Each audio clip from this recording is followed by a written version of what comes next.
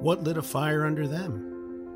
Sometimes there are people we say, well, they're usually not highly engaged and so forth. And then suddenly they're engaged in a way that we had never seen them before. And someone else will say, well, what lit a fire under them? Or we might say something, boy, that person's really on fire when they were talking, when they were trying to draw out different things. This isn't just as simply in a religious context. This is just in general. We hear in Acts of the Apostles that the Holy Spirit came in wind and fire. And then all out of the room they went. And the apostles began to preach.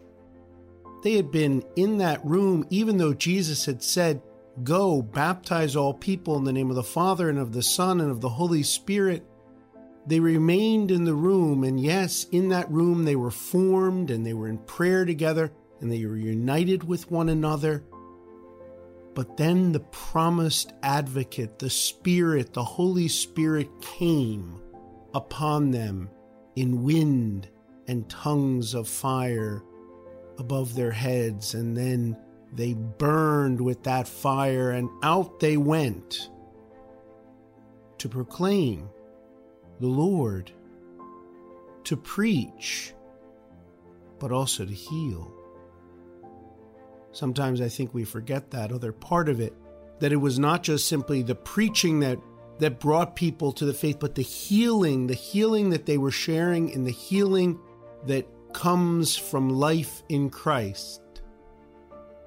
Sometimes that's physical healing. In most instances, it's spiritual healing. A healing that says these men who had run away from the cross now became bold in what they were saying, in what they were doing. And we are called to do the same. As apostles of Christ, we are called to go forth, to proclaim the love of Christ, the mercy of Christ in our lives, and then to bring healing into the lives of others. To help them to recognize that they are not alone. How many people have felt over this last year isolated and alone? It is ours to go forth and to let them know they are not alone, that Christ is with them. Hopefully we've done that all throughout this last year, reaching out to our brothers and sisters, especially those who live on their own. We have the opportunity as we now go forth more. How are we going forth? How have we been changed by this time? How have we deepened our life in Christ? How has this year of an upper room, of a cenacle, been for us? Is it simply been a place of despair, which was the case when they were in the upper room before the resurrection? But we have the hope of the risen Christ in our lives. And we have the Holy Spirit burning within each one of us. Because with the Holy Spirit, there is always hope. And the Holy Spirit gives us the peace that we need, gives us the strength that we need, gives us the wisdom and knowledge that we need so that we can go forth. But sometimes we don't want to go forth. We want to stay in the comfort of the room,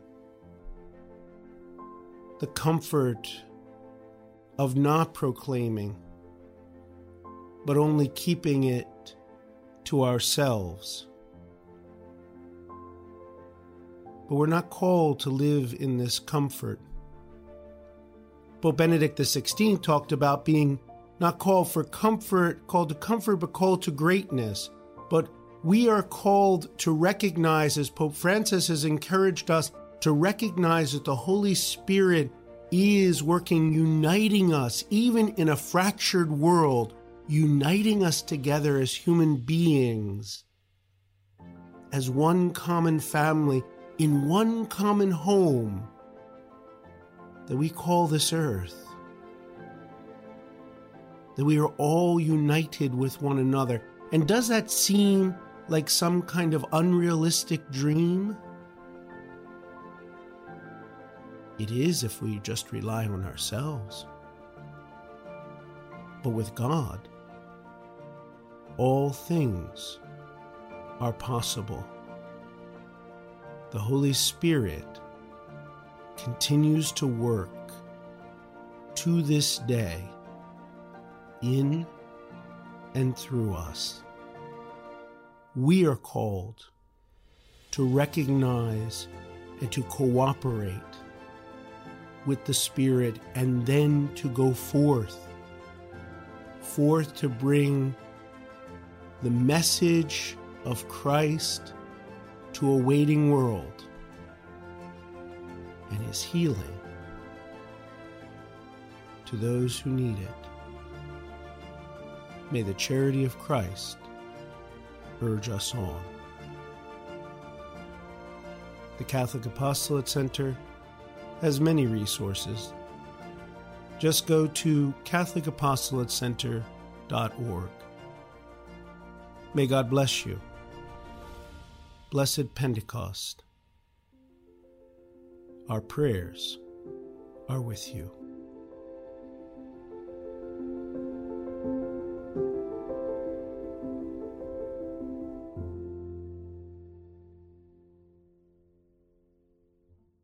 Thank you for listening to this podcast by the Catholic Apostolate Center.